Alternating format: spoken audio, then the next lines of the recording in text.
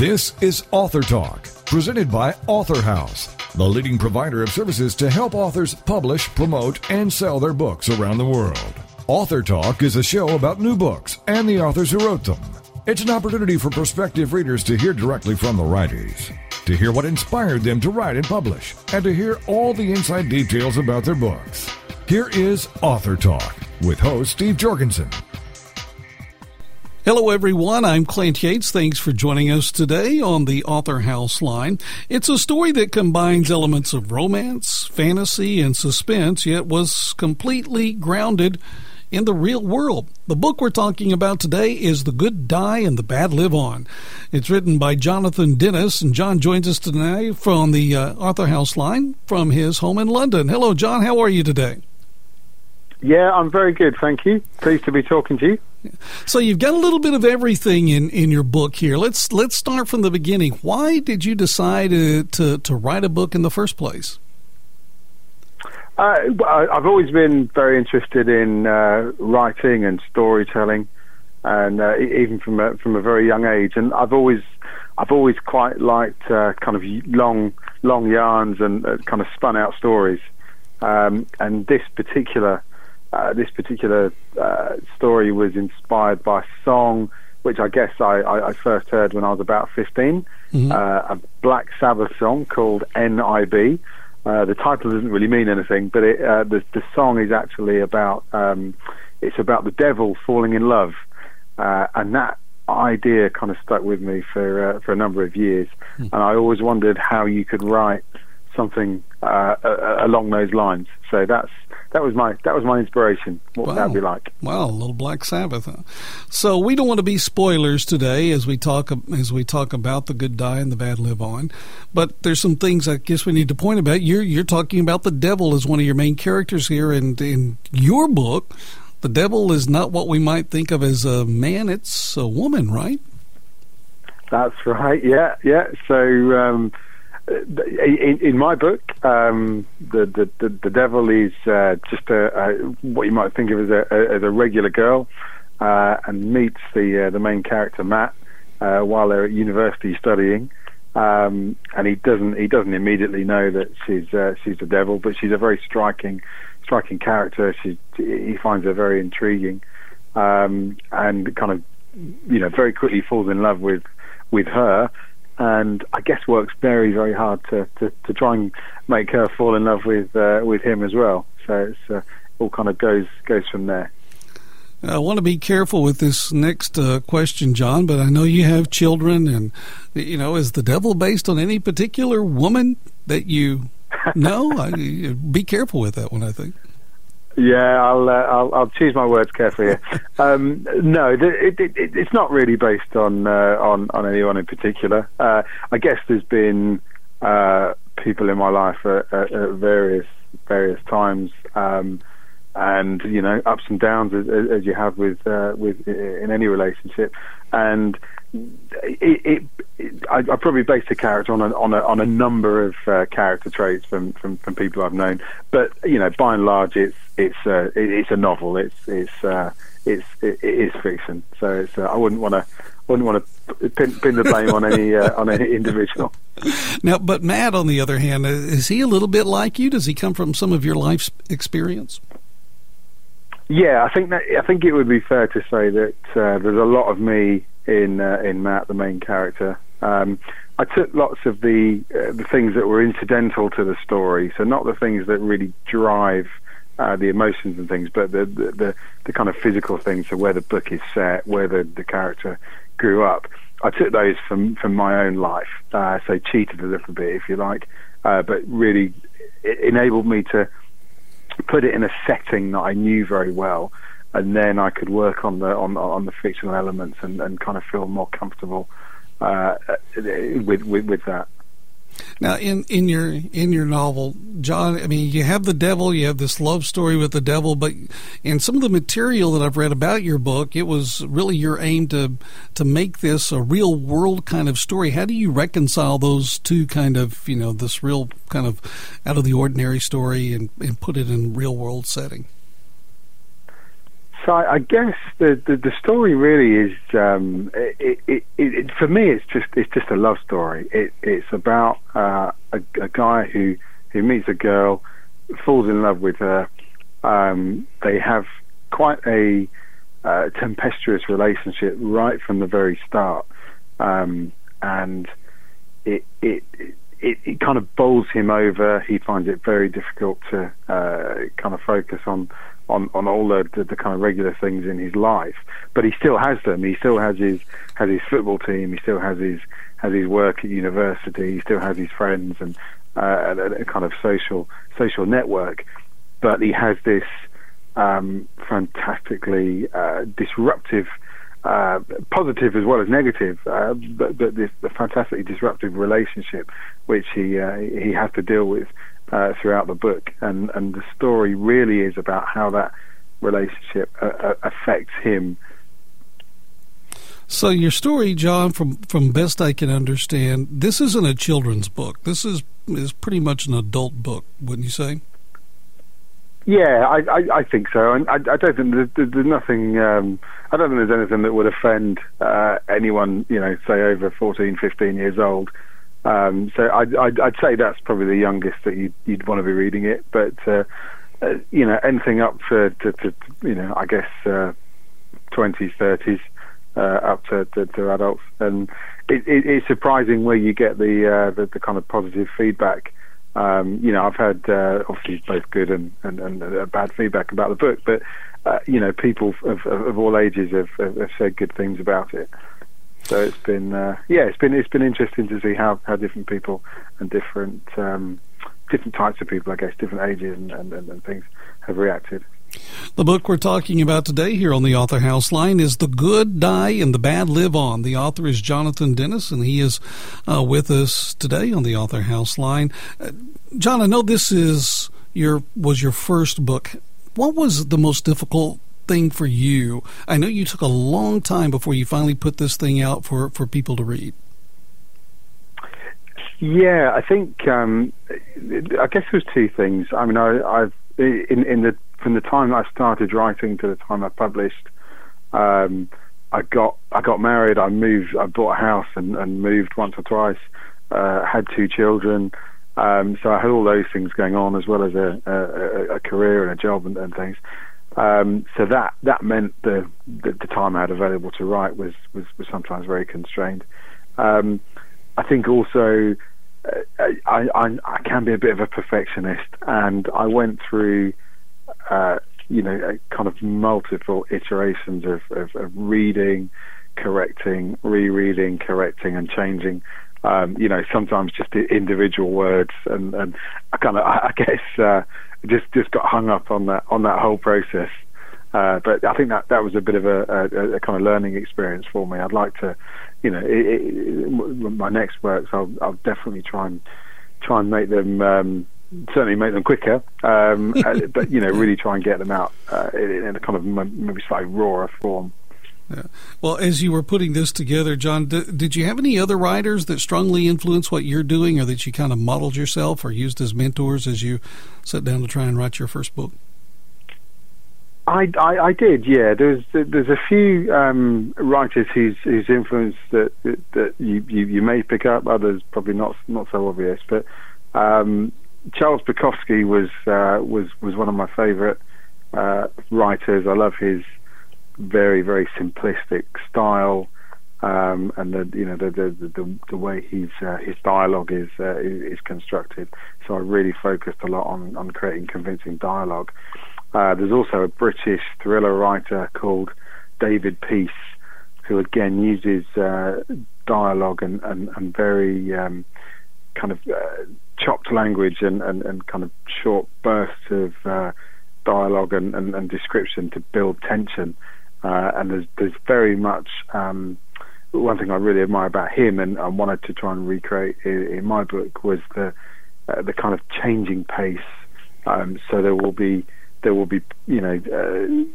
sections in the book which are reasonably descriptive of fairly mundane things, and very quickly the pace will change through a situation or something happening in the book, and I really try and reflect that in the writing style.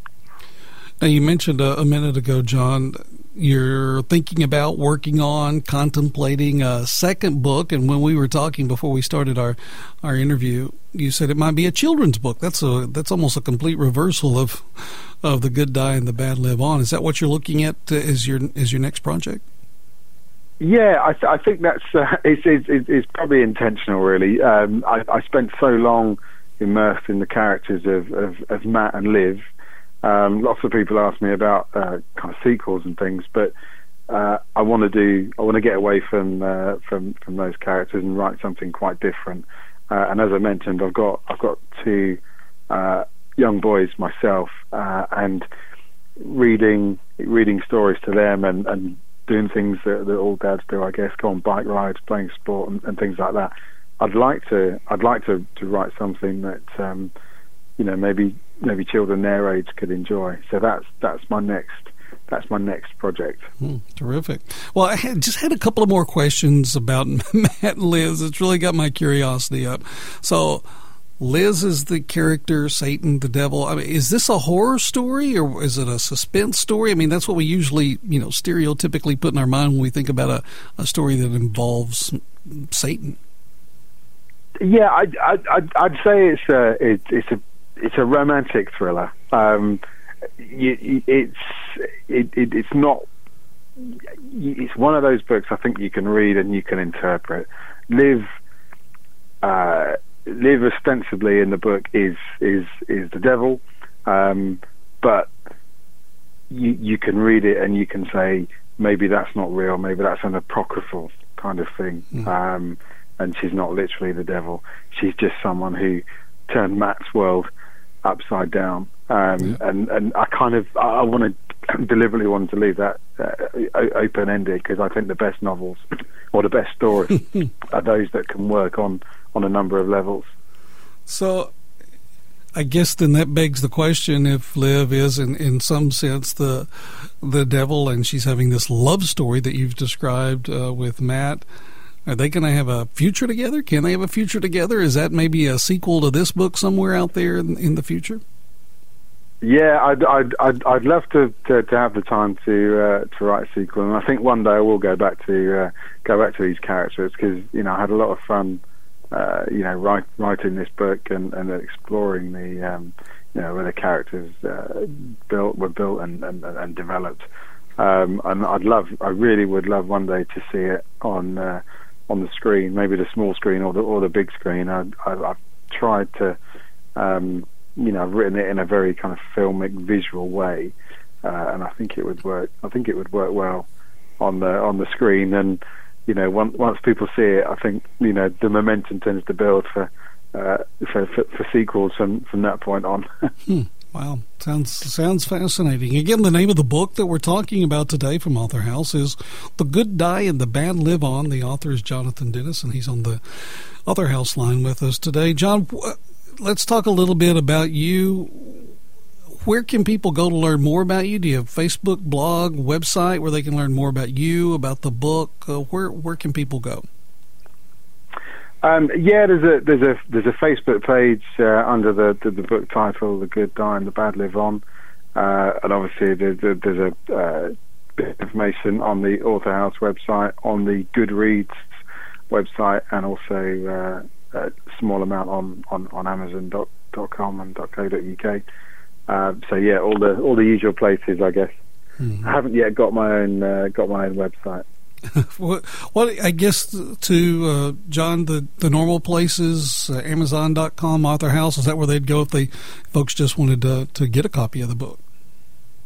Yep, absolutely. And I think you can get the first 15 or 20 pages on Google Reads as well.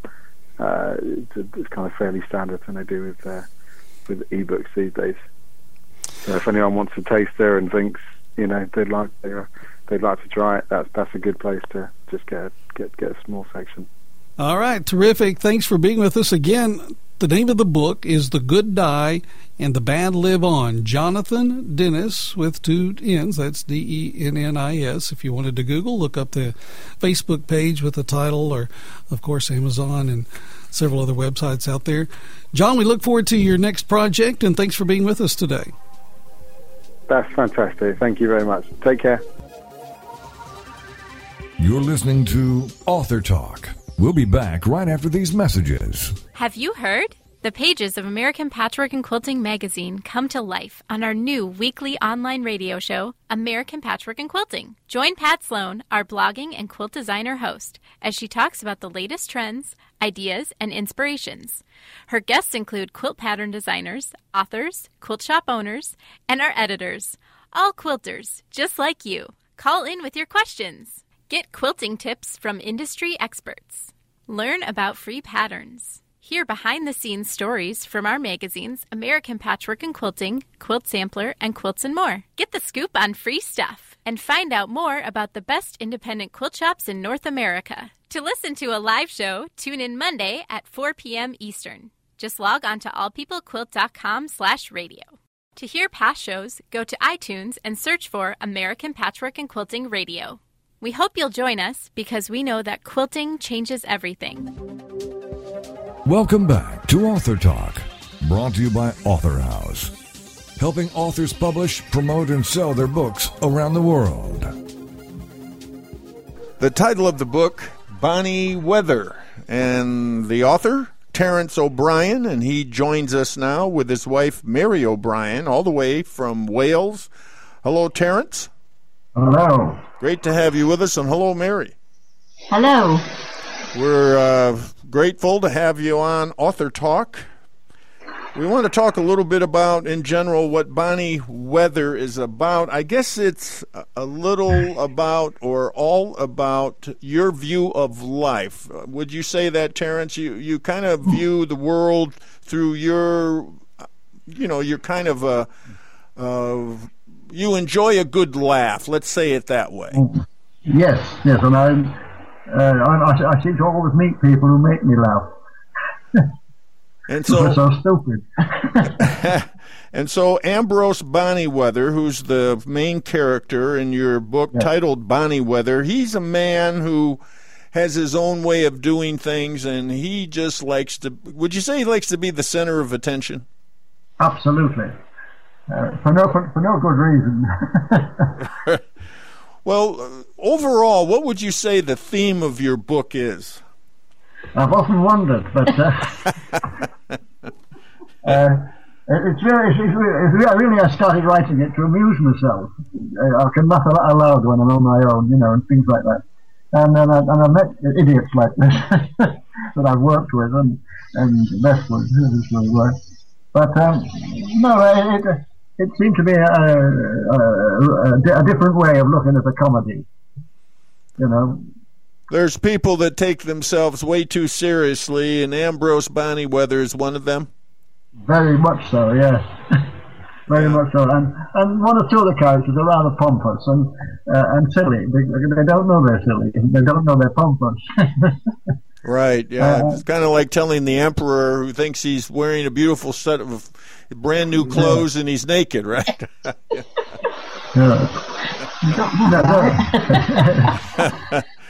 Well, tell us. Most people make me laugh in the sense that I snigger a bit. I'm in waiting rooms and things like this, and overhearing conversations and whatnot.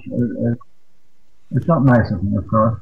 Well, before we learn more about Ambrose Bonnie Weather and the other characters in your book titled Bonnie Weather, tell us a little bit about yourself, Terence, and how the book, a little bit more about how the book came about. Well, I'm elderly now, and I thought it's an easy way of making a living, if it's possible, is just to sit and write. And so I thought I'd just write something funny and see how it came out. Picking I've thought of various characters that I've bumped into, and run from there, as it were. And the book wrote itself. Yeah, that's what happens when you allow these characters to start talking. They start. Yes, they don't realize that they're talking rubbish most of the time. But you've got a very interesting career, too. You've done a lot of different things. Tell us a little bit about what you've done. Well, most money, of course.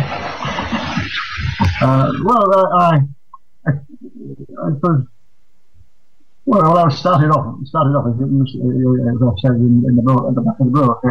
I was in the Navy as a boy seaman, Royal Navy, and did spend most of the 4 years down in the South Pacific, your neck of the woods, making you safe.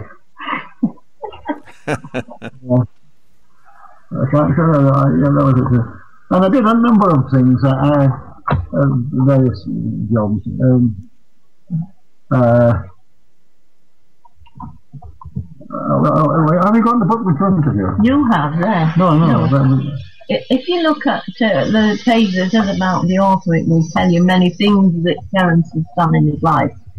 He's been a very adventurous gentleman, I can assure you. Without knowing I was. He did things like leaping from aeroplanes. With a parachute, that was for money. But it was just for money, just to bring money home to put bread on the table, as it were. That wasn't his job. He just did it because every time he jumped out of an aeroplane, they gave him 50 pence. So was it 50 pence? £2. £2. Oh my goodness! That's why I kept volunteering. Yes. At that time, you can imagine it was a lot of money. But he's been on. He took a Python onto BBC that was a complete error. I didn't realize. I thought I was taking to take the Python from a zoo to the BBC. Television. I thought it was going to be television. Yeah. Instead of that, when I got there, it was the radio. And then when I took the Python out for a side, everybody scattered. I had a little job getting it back into the sack. But I'm amazed how terrified some people can get from nothing. But what else do you want to know? I went down. Well, you've been a very serious business owner. You've employed a lot of people. You've been in the market, the stock market, the market trader, and done a lot of different things. He did a great deal of good when he was younger, actually, with youth employment or unemployment, as it was then, helping young people to get into work, people who were, in inverted commas, unemployable, and he created businesses for them so that they could actually have an opportunity along with the rest of the people, you know. Yeah. And he did very well, and the government even offered to finance him at one point with it, and to create a place for young people to work. The cooperative, yeah. And so, yes, he's done very well. He's a good man. I know he laughs and jokes, but he's a very good man. He keeps quiet others a great deal. Well, only to get in my way. Well, tell us a little bit more about Ambrose Bonnyweather. Tell us about, what he does and why he thinks he's just a little bit better than other people. Yes, you see, he floats above other people in every sense he thinks. Well, actually, he's an idiot. But that's not that makes him even more unusual, shall we say. But he just assumes that he's better than everybody else. And of course, he's I love so. But I've worked with people like this who talk utter rubbish and think that they're giving me a wise lecture. That sort of thing. Now, is he a pet detective? Yes, he's well, to refer to him, he's had the courage to set up a business, one-man business, as a detective who will find lost pets, which seems to me to be an unusual occupation to think of. And so I merely coloured it all, draw it. It's difficult to talk about these things in retrospect, I meant the book to be funny. Or I put it this way, I meant the situations in which the characters found themselves. Right. Could be either funny or very, very serious, but I've not done that serious. So one of his good friends is Roy Jenkins. Yeah. He's the main idiot, actually. It's a classic doorman at the museum who thinks he's God Almighty, and because he has to clean all the offices every night. and it's so easy to laugh at. That's what I think, anyway. When I've met such people, and I have to sneak behind their back. He has this great passion for Beatrice, doesn't he? Yes, Bonnie Weather's secretary is an upmarket lady, young lady, who the doorman, Jenkins, right? Jenkins is madly in love with, much to her horror, because she's come to a very upper class family, has her own horses and things like that, and he's an idiot. Yeah. And he can't realise the reality of the situation. That's what it boils down to. And then you have the trainee, Errol Billington. What role does he play? Yes. He's lovely. He's really the only wise one in the whole book. He's the only one with any intelligence. Yeah. And he's fed up at school, and so he's chucked everything up. And he wants to become a detective, doesn't he? Yeah. And so he's discovered Bonnie Weather, and then Bonnie Weather's detective agent, which is a very special one in finding lost pets. And anyway, it's there really as the linchpin between the fools and the wiser people. And the plot deals with the loss of a cat. Yes. Who has a name like any other female, like Norma. Yes. Which is not the sort of name you give to a cat. And because of that name, it confuses an awful lot of the characters into thinking that Norma is a person. They don't realise that Norma is a cat. And it really does put everybody in difficult positions, doesn't it? So as you put it, it ends up with a total comedy of errors, with a froth of sexuality, culminating in total confusion and new discoveries within themselves by all the characters. So they're all learning through this process, and I hope it's at least every second or third page you can laugh out loud at these people because they're so silly, but they don't know they are. As most silly people are like. But anyway, it amused me to just go on and on. But they were picking on bits of people that I've known and watched. Terence is a people watcher. He likes to sit on a bench and watch people go by. And often he sat on a bench when other people are there and just listen to their conversations. And he comes home with some funny things that he said on park benches and people talking to one another.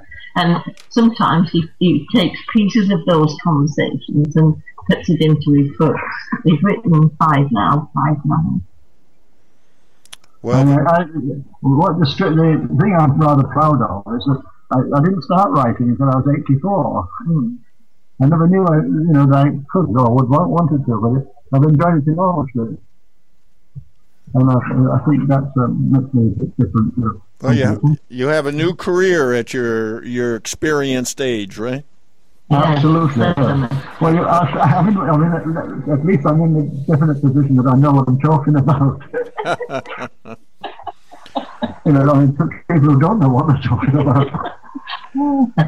Well, it's a delight to get to know you, Terence J. O'Brien, and his wife, Mary O'Brien. And the title of the book is Bonnie Weather. What's the best way, Terence or Mary, how's the best way to get the book?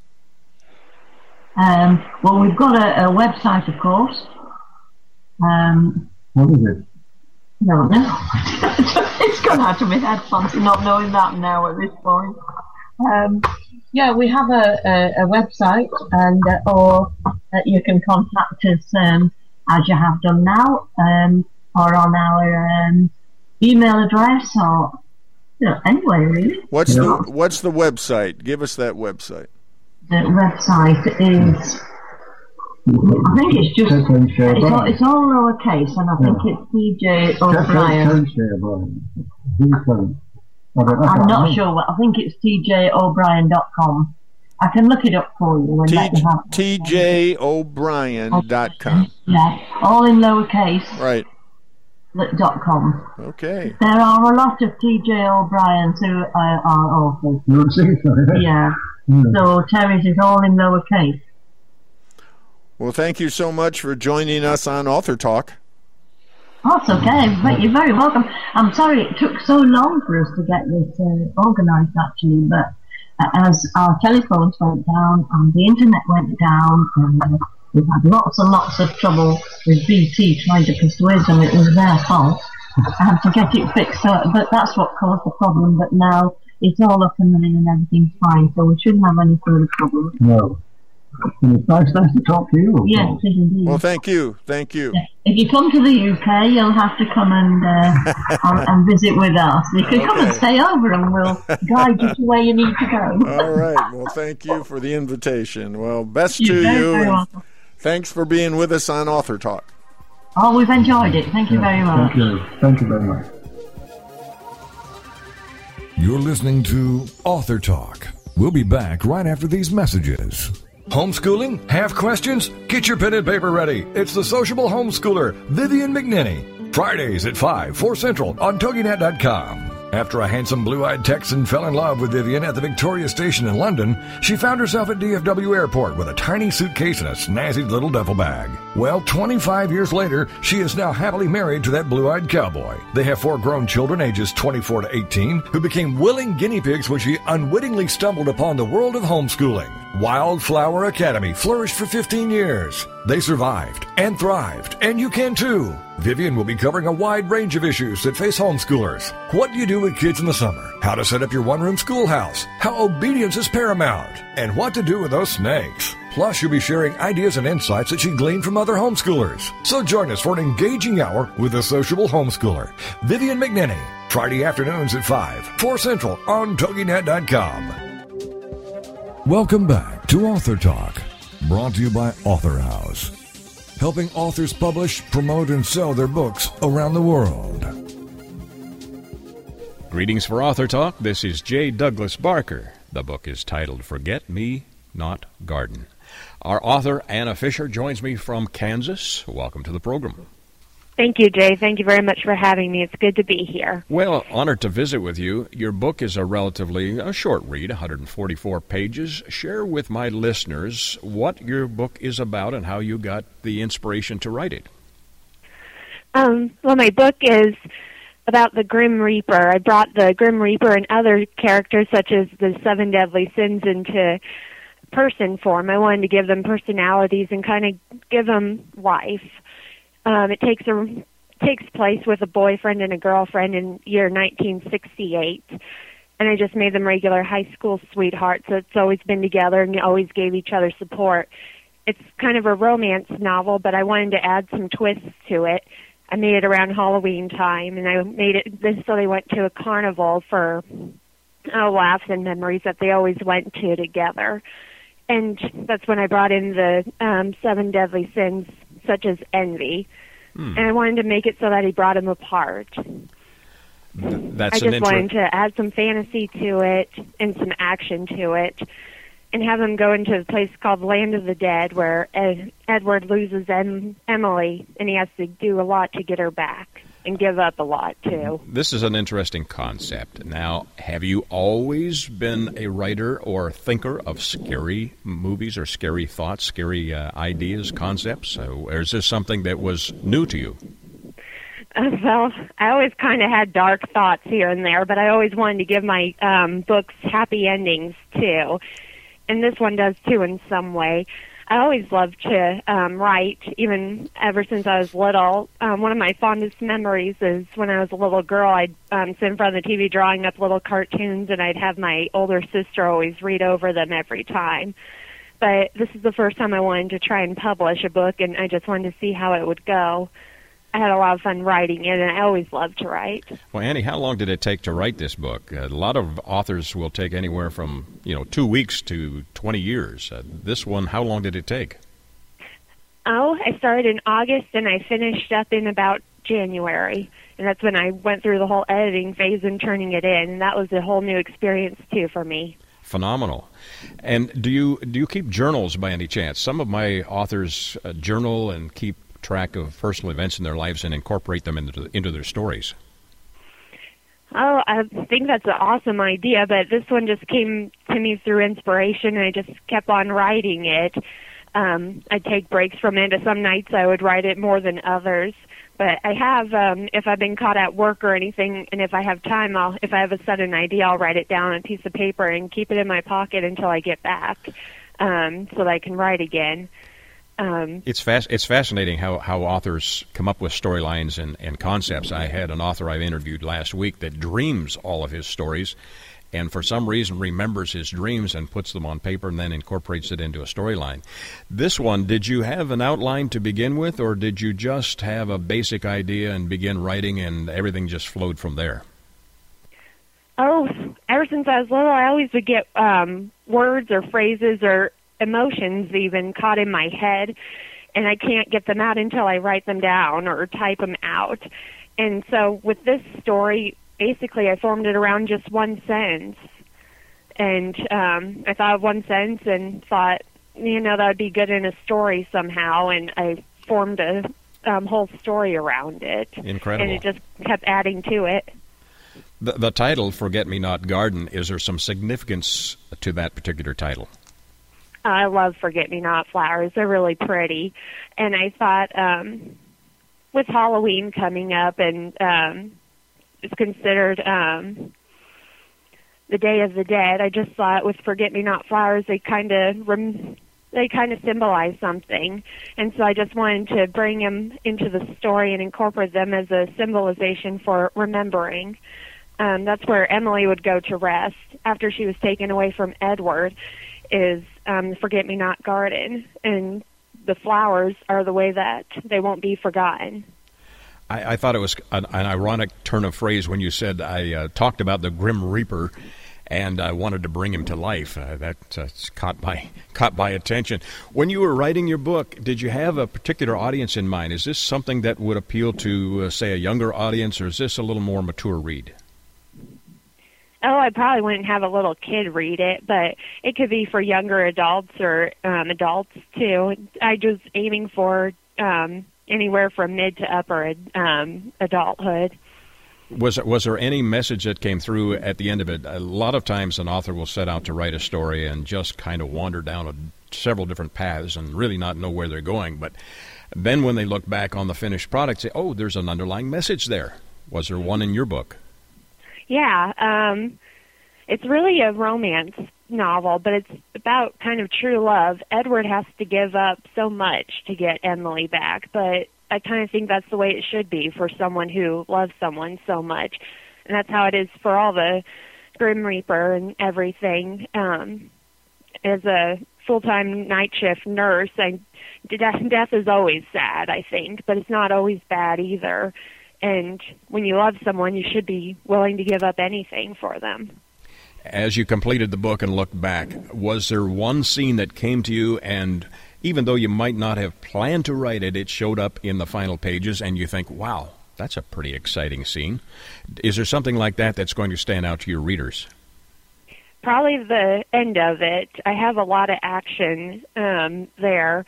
There's for Edward to get to Emily, he has to pay a pretty big toll, and that's to fight the original Grim Reaper. But I wanted to add action to it. I love romance, too, but it's always fun to add some action scenes in it. And so towards the very end, I have a pretty brutal fight going on between them. And there must be some scary things that happen during that fight. Yeah, kind of. He's kind of got the Grim Reaper, I just thought of his original thought. I mean, he has so many images over so many different gears that I thought I'd just keep him in simple form. I gave him a black coat and a massive scythe, and so I used that as the main weapon. And Does he have human form by any chance, or is he one of those kind of obscure but undefinable, but you know what it is kind of characters? Yeah, I went ahead and gave him human form. I changed his appearance a little bit back from when he was originally alive, but I went ahead and gave him just a dark coat and boots and just went and gave him a scythe, but I kept his original person just so that everyone could be able to recognize him. To introduce this to someone, I'm sure that since you have completed this and become an author, and hopefully you will become an author of note, as you've introduced this to maybe some of your friends, neighbors, or people in the town, that this book has been completed, how did you introduce this book to them? At the hospital I work at, I pretty much went running in with like a little kid with my first book, saying, "Look at this, I wrote it." And the ladies at work are always really supportive, and so it started spreading from there. And I started posting it on web pages like Facebook and letting my old high school and college friends know, and my family started spreading it around, just that sort of stuff. Have you started to get some feedback from those who have glanced at its pages? Yeah, everyone on Facebook and my coworkers, they've been letting me know what they thought of it, and I've been getting some really supportive feedback, and it means a lot to me. You've come up with, I guess, it's a fictitious town, Maple Valley, Washington. Or is there a real Maple Valley, Washington? That's a real town. I like that state for some reason or another, just a random pick when I was starting to type it. So I did a Google search basically on all the towns in Washington, and that's one that stuck out to me. I picked one that wasn't too big or too small back in the year 1968, and just went from there. The carnival at October is a fiction, but everything else I try to go with the original landscape and everything. Any particular reason why 1968 stood out in your mind? And also, what was your fascination with the Seven Deadly Sins? Since 1968, I was thinking of the song. I was kind of inspired by the song Nights of White Satin by Moody Blues. Mm-hmm. I like that song, even though it's pretty darn old. But it got into my head, and I thought, I wonder what year that song was made. And so did a Google search, and I found out what year it was. And I think I went with a year after that. I